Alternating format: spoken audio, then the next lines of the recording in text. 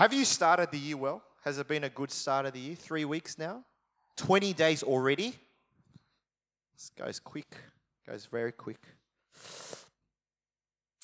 Someone once said that one day we're going to put a man on the moon. And the people around him laughed. Ha ha ha ha ha. That's a stupid idea. As if that's ever going to happen. Why? Why would they laugh? Because it was impossible.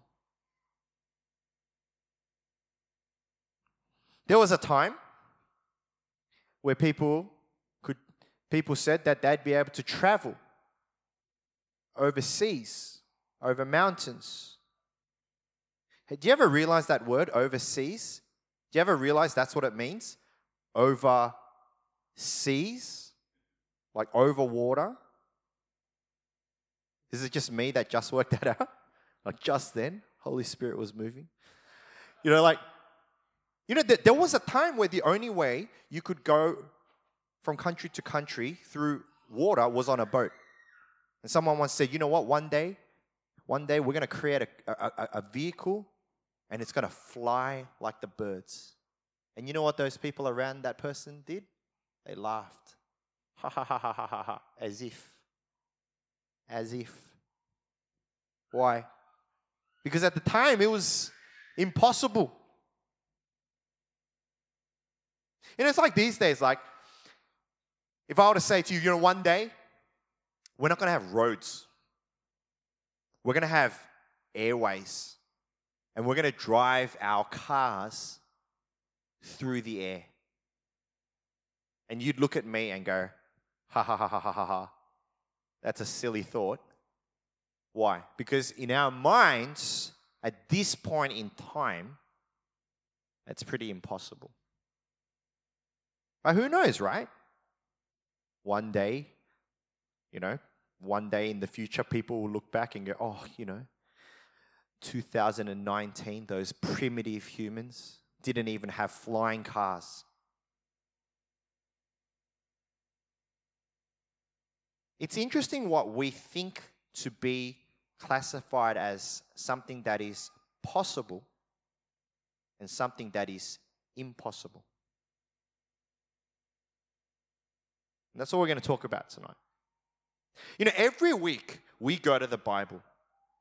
Someone asked me, why do you preach out of the Bible every week? And the reason why we go to the Bible every week is because we really believe that the Bible is God's word. We believe that it's not just good advice for us, but we truly believe that God actually reveals himself. We learn more about God every time we open up the Bible. We learn more about who he is, who God is. We learn about how God thinks. And as we learn more about God, we learn more about the world that God created. We learn more about the purpose of why we exist in this world. We truly believe that without God's word, without God, we live our lives chasing empty, meaningless pursuits that leave us dissatisfied and broken. Not only do we look at God's word every Sunday, but we encourage everyone to open God's word throughout the week. Can I tell you, it's probably not enough just to open your Bible on a Sunday. It's like trying to eat once a week. Okay, no one lives off one meal a week. We encourage you to open your word, the Bible, either by yourself or with someone else later through life groups, because we really believe that this is the best way to live your life. You've got this amazing resource, but if you don't use it, then you're wasting your life. We truly believe that the best life that we can live is one where God's voice has a great influence, if not the greatest influence in your life. Now, as I do every year, it only started a few years ago, I've started reading the Bible from cover to cover and try to do it in 1 year, right? And this year, I decided, I'm going to push myself. Last year, I did it in 360 days. I know. I beat my tab thing by 5 days. Anyway, this year I thought I'd push myself. And I said, instead of doing the whole 4 different passages, I'm just going to go. I'm just going to go Genesis straight all the way to Revelation. And I'm going to do it in half the time. Like the Titanic. I'm just going to power through. I don't know what iceberg's in front of me, but I'm just going to go. And so I've got my Bible reading plan. Do you know how many chapters you have to read to do it in 6 months? If you normally do it in a year, you have to read about 4 chapters and a psalm. Okay, so in half the time, it's about 8 or 9 chapters. Now, today's January 20. I'm going to confess to you. I'm at January 7. I'm a little bit behind. When you try to do it in 6 months, you forget a week. That's a lot of chapters you need to catch up on. But I'm enjoying it. And I hope that if you've never done it, I encourage you. Open your Bible. Try to go cover to cover. If you want like a running buddy, not like a physical running buddy, I can't help you there. But if you want to read the Bible, I'll read the Bible with you. I'll encourage you. We can message each other.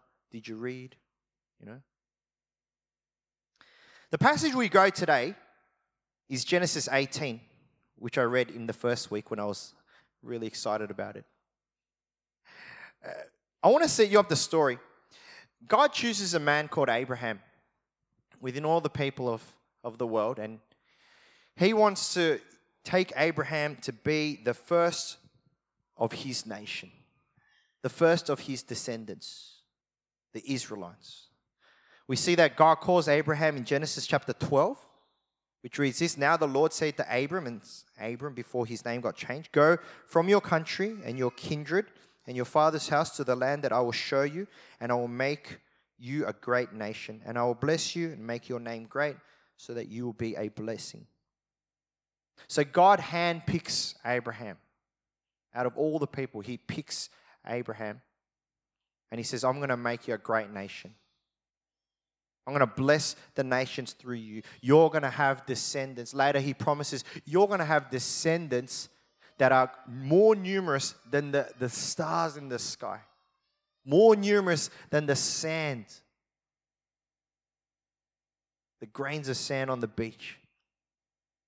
But there was a problem. Abraham was married to a lady called Sarah, but they had no children. Now, you cannot be a great nation or you have many descendants if you don't have children.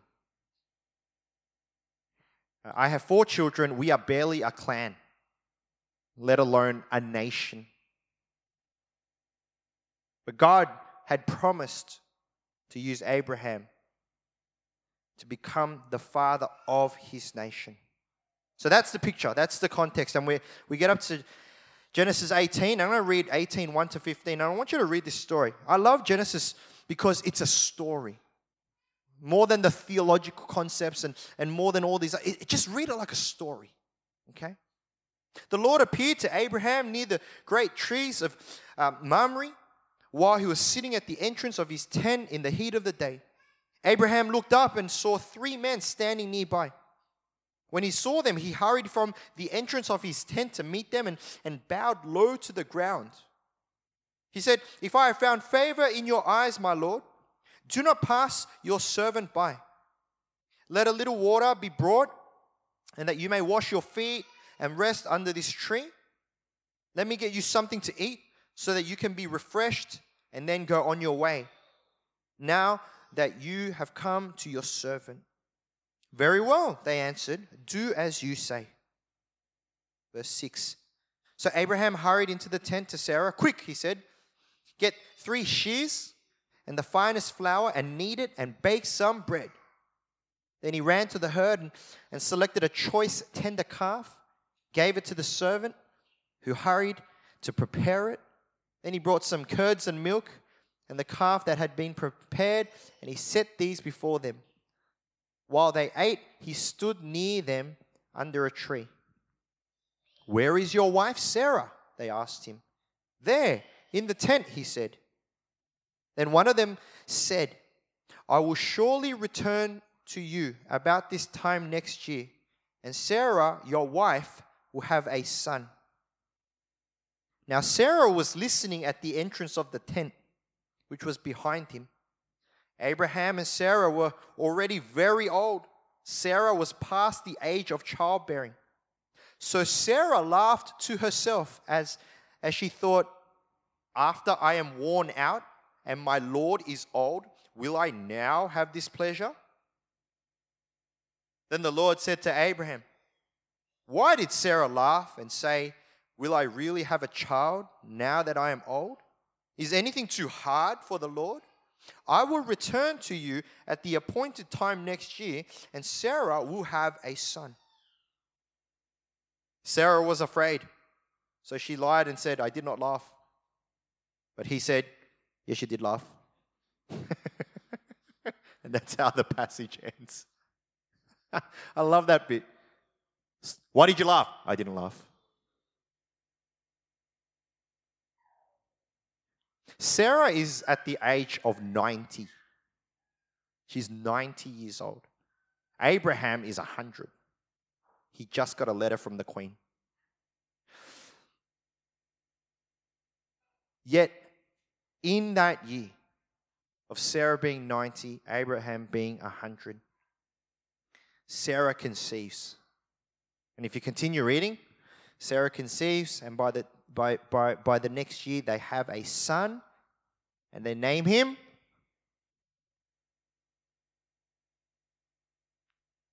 thank you, Isaac, which means, what does Isaac mean in the Hebrew?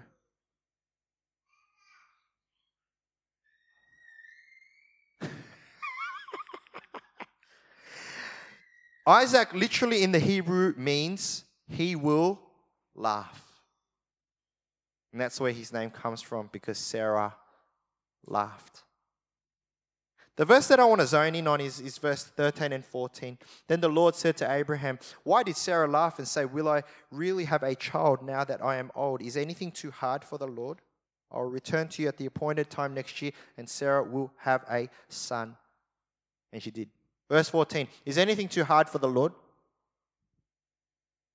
Is anything too hard for the Lord? Have you ever asked yourself that question? Have you ever been in a situation where in your mind you have thought, this might be too hard for God? Is what I am praying for too difficult for God to respond to? Is what I believe God wants me to do, or what I want to do for God in my life, is this just a bit too much? Am I asking for something that is beyond the reach of God? One of the greatest things that we receive when we open Scripture is that we get to learn about God, about who He is, about what He is about. I want to encourage you, especially if you're new to our community or new to the church or new to the faith, don't listen to podcasts. Rather than listening to podcasts of people speaking about the Bible or reading books that introduce or describe the Bible, read the Bible. Read the Scriptures yourself. I promise you, it doesn't matter how long you've been coming to church or whatnot. When you open the Scriptures, it will speak to you. One of the things that we learn about God when we open the Word is that God is bigger than what we imagine Him to be or what we let Him be.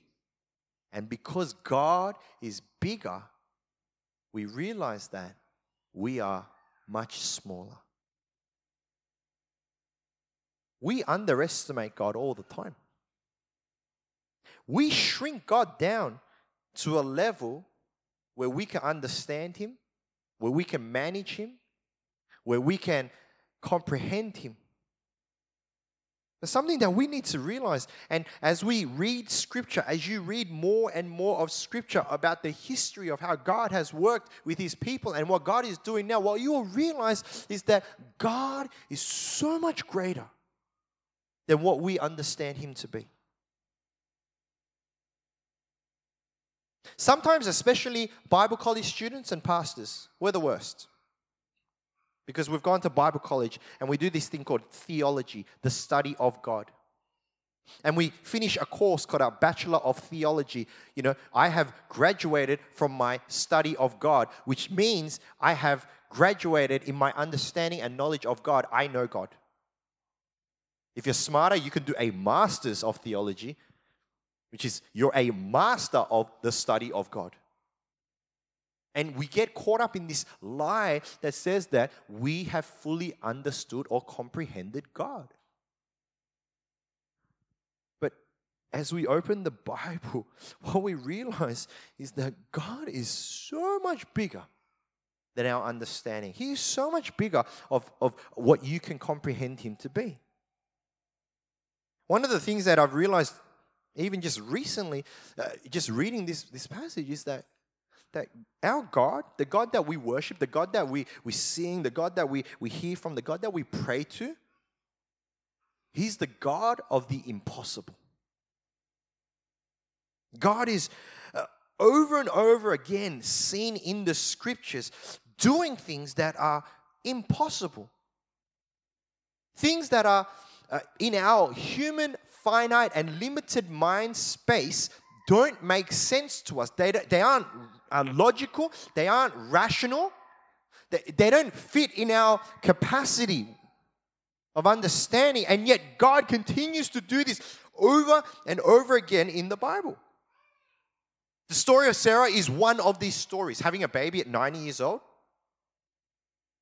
A man becoming a father at 100. But it's funny because if it happened once, you might go, oh, that's a fluke. If it happened twice, you're like, oh, okay, that's very fluky. But actually, when you read the Bible, it happens over and over and over and over and over again. Let me quickly fly through some examples. Moses and the dividing of the Red Sea. Jonah and the whale. David and Goliath. Mary and the virgin birth. Jesus and every miracle that He did. The Bible goes on and on and on about these impossible things. Here's the problem. The problem is, especially for those that have grown up in the church, for those that have been coming to church for a little bit of time, all of the things that I just said to you are not impossible, they're normal. They've just become normalized in our minds. Moses divides the Red Sea. Of course Moses divided the Red Sea. He divided the Red Sea even when I was born. That's the story that I've been told. Jonah and the whale. Of course there was a huge whale. Why do you question that there was a huge whale that ate a man and the man sat in the whale for 3 days praying and then the whale vomited and then Jonah just happened to get out onto the beach? Of course that happened. See, the problem is not with the Word of God. The problem is with us. We have become desensitized and numb to what Scripture says. You know what? When was the last time you read a piece of the Scripture and you went, wow? Like, wow. Like you had to read it again because you're like, no. That's impossible. That's impossible. See, but this is what God is like. I believe every page, there is a miracle on every page of God's Word. The problem isn't that God isn't doing the impossible. The problem is we are not recognizing that God is greater than He is. Friends, these things don't just happen. It's not like I woke up and I went to McDonald's and got a bacon and egg McMuffin and then I split Sydney Harbour open because there was too much traffic and then I just walked over. Okay, these things don't just happen. It's just the problem is, like because we've heard of it and read it so many times, we forget that these are impossible things. We forget that the way God operates is not at our level, but at His level. We forget that nothing is too hard for the Lord. We forget this. But this is what the Bible tells us over and over and over again. Give me a few verses. Luke 1:37. For nothing will be impossible with God. This is God. This is God we're talking about. Matthew 19. And then Jesus said to His disciples, truly I say to you, only with difficulty will a rich person enter the kingdom of heaven. Again, I tell you, it is easier for a camel to go through the eye of a needle than for a rich person to enter the kingdom of God. When the disciples heard this, they were greatly astonished, saying, who then can be saved? But Jesus looked at them and said, with man this is impossible, but with God all things are possible. With man this is impossible, but with God all things are possible. Jeremiah 32:17 reads, Lord God, it is you who have made the heavens and the earth by your great power and by your outstretched hand. Nothing is too hard for you. I can go on and on and on because this is who God is.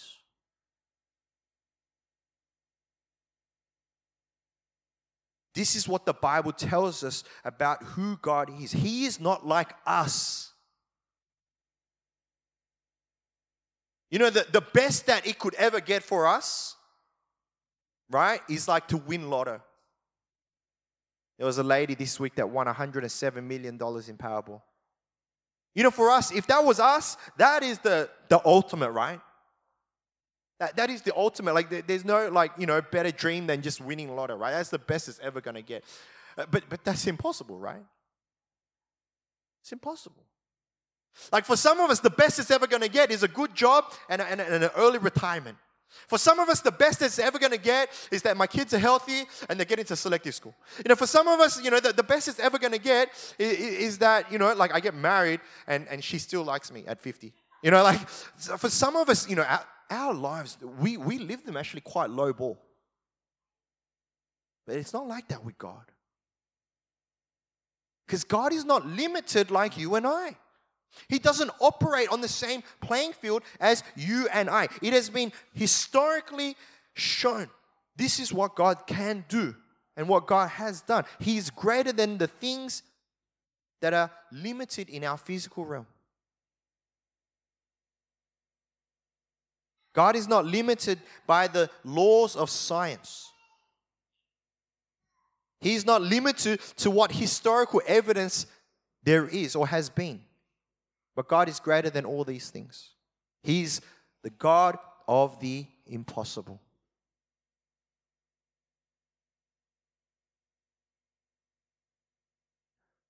Not only is God showing us this through His word, but He shows us that He is God of the impossible in our own lives.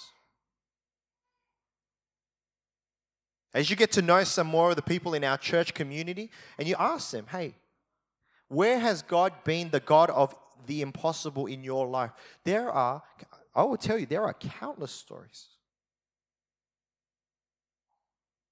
There are stories. We had a family where they were struggling to conceive a child. And they went through a miscarriage. And then she got pregnant again. And then it just looked like it was going to be another miscarriage. And just prayers and prayers and prayers and prayers and prayers. And at the end of those prayers, a beautiful baby was born. We have stories of people who displaced from their homeland could have died in the Indian Ocean, ended up walking past our church doors, 1 week, 2 weeks. On the third week, decided to pop their head in. Came in, met great community. More importantly, met a great God. Decided to submit their life to God. How does that happen? We've had people come through that struggling with severe addiction. Had a sister come through real bad addiction, substance abuse, which then led to, just abuse of the body. Ended up in hospital weekly. Just continues to seek God. Should have been dead. Could have been dead. Yet God just continued to save her. There was one, she was telling me this story. She had taken way too many drugs. And she was just lying there. And in her mind, she was like, this is it. I'm done. She didn't even have the strength to walk out the door. And she's just lying there. And then out of the blue, she gets a phone call from someone from her support group. This lady calls her and says, hey, I don't know why, but I just felt like I needed to call you. I've just taken a whole bunch of pills and I'm not feeling great. I think I'm going to go. And so this support group lady freaks out and calls an ambulance. Ends up saving her life. If that phone call hadn't come, if the ambulance hadn't come, I'm pretty sure that this girl would have gone. How does that happen? See, a lot of the time we normalize this. We normalize this kind of activity. And we think that, it just happens every day. It doesn't happen every day. What we need to recognize is that these are not normal things because we do not worship a normal God. We worship the God of the impossible. The illusion that we have is that we have control of our lives. We have control of our destinies, that we make choices in our lives that can make or break our paths, our journeys. But the reality is that you and I actually have very little control in our lives. None of us can guarantee tomorrow, can you? None of us can guarantee that you'll be breathing tomorrow morning. We think that we can. But we're reminded once again that we are finite, we are limited and weak human beings. None of us can guarantee our life tomorrow. None of us can guarantee the safety of our children tomorrow. None of us can guarantee our financial stability. And I think if you are honest with yourself, if you're honest in the deepest part of your heart, you would believe this. But it's just something that we don't want to admit to. Because it's a very scary thought to admit to. It's a scary thought to admit the fact that we have no control in our lives. It makes us uncomfortable. But when we are in relationship with God, when we allow God to run our ship, when we allow God to steer our lives, we go to God with our broken lives, our broken world, and our broken hearts. And God says to us, is there anything too hard for me? I know that in your life there are things, what I would call impossible statements, impossible prayers. Maybe for some of you, it's a health issue. For some of you, you're dealing with some severe health issues and the doctors have written you off and you have no control over that. And to you, in your mind, well, that's it. It's impossible. And let me ask you, is that too hard for God? For some of you, you're dealing with some broken relationships. And not like, I just had a fight with my wife. Like some real severe broken relationships. Beyond the point of reconciliation, beyond the point of mending the relationship. And you're like, I don't know what to do, and I feel like I'm in an impossible situation. And then I ask you, is this too hard for God? Is this too hard for God to deal with?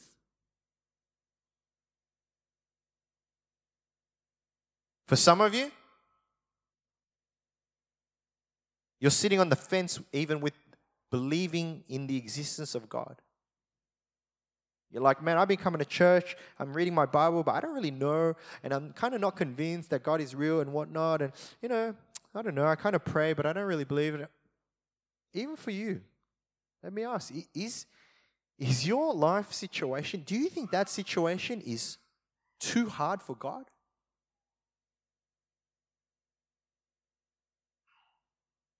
I pray that in 2019 that God would become the God of the Bible for you. The God of the impossible.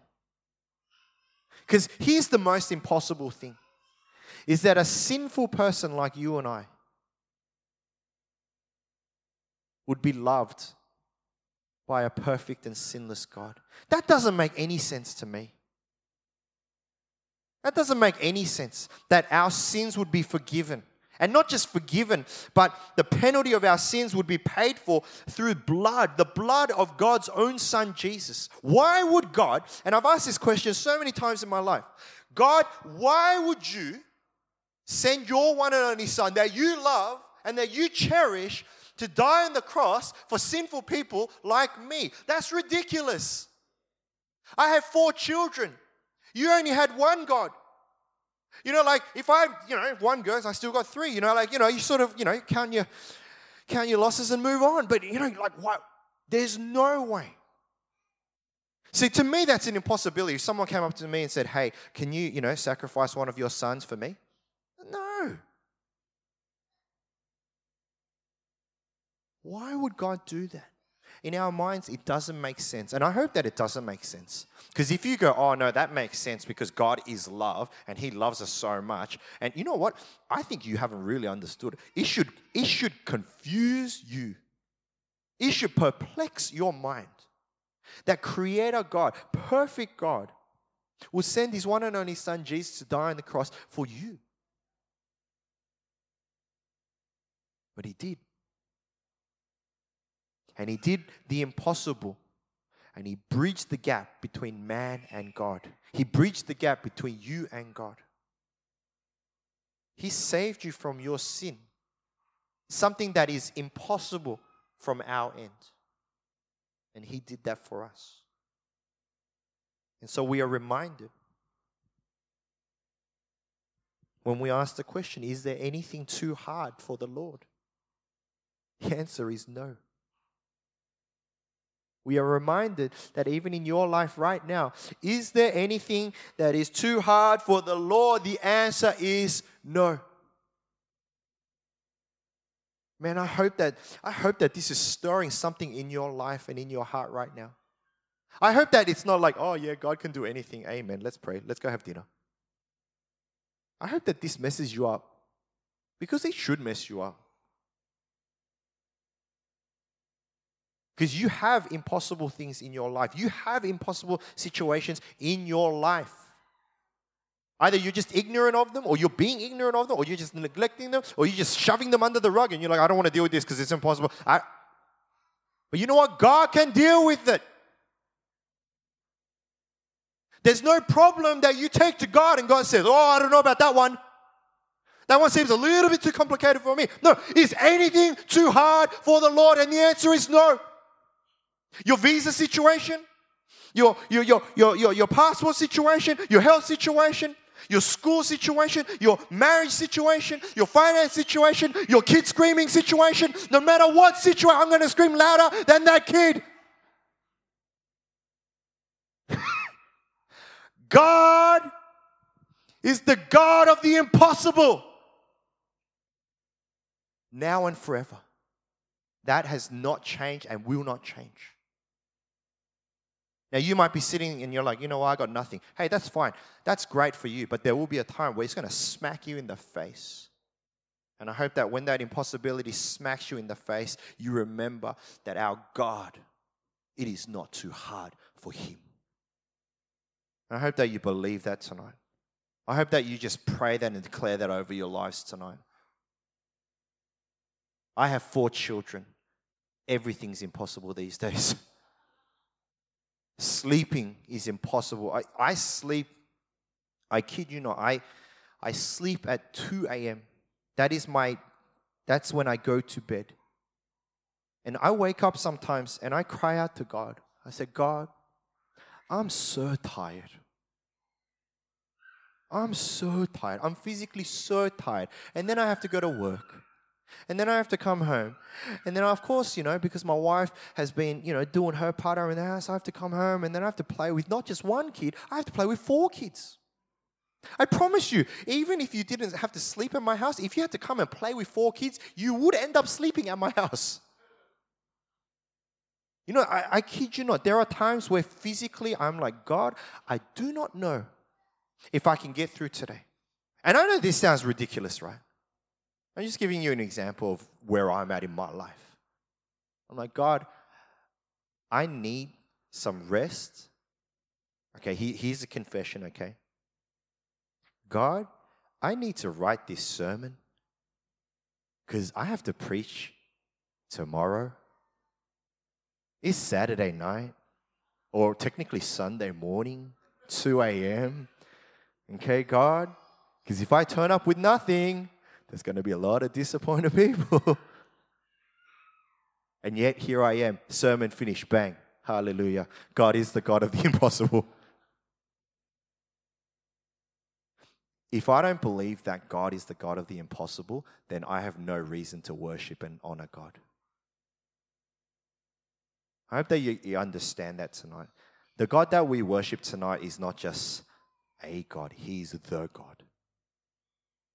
And I pray that this year, in 2019, no matter what is happening in your life, no matter what you're going through right now, that you will remember that God is the God of the impossible. So do not be afraid of the impossible, friends. Take that impossible, take it to God, and let God answer you. Is this too hard for me? Let's pray.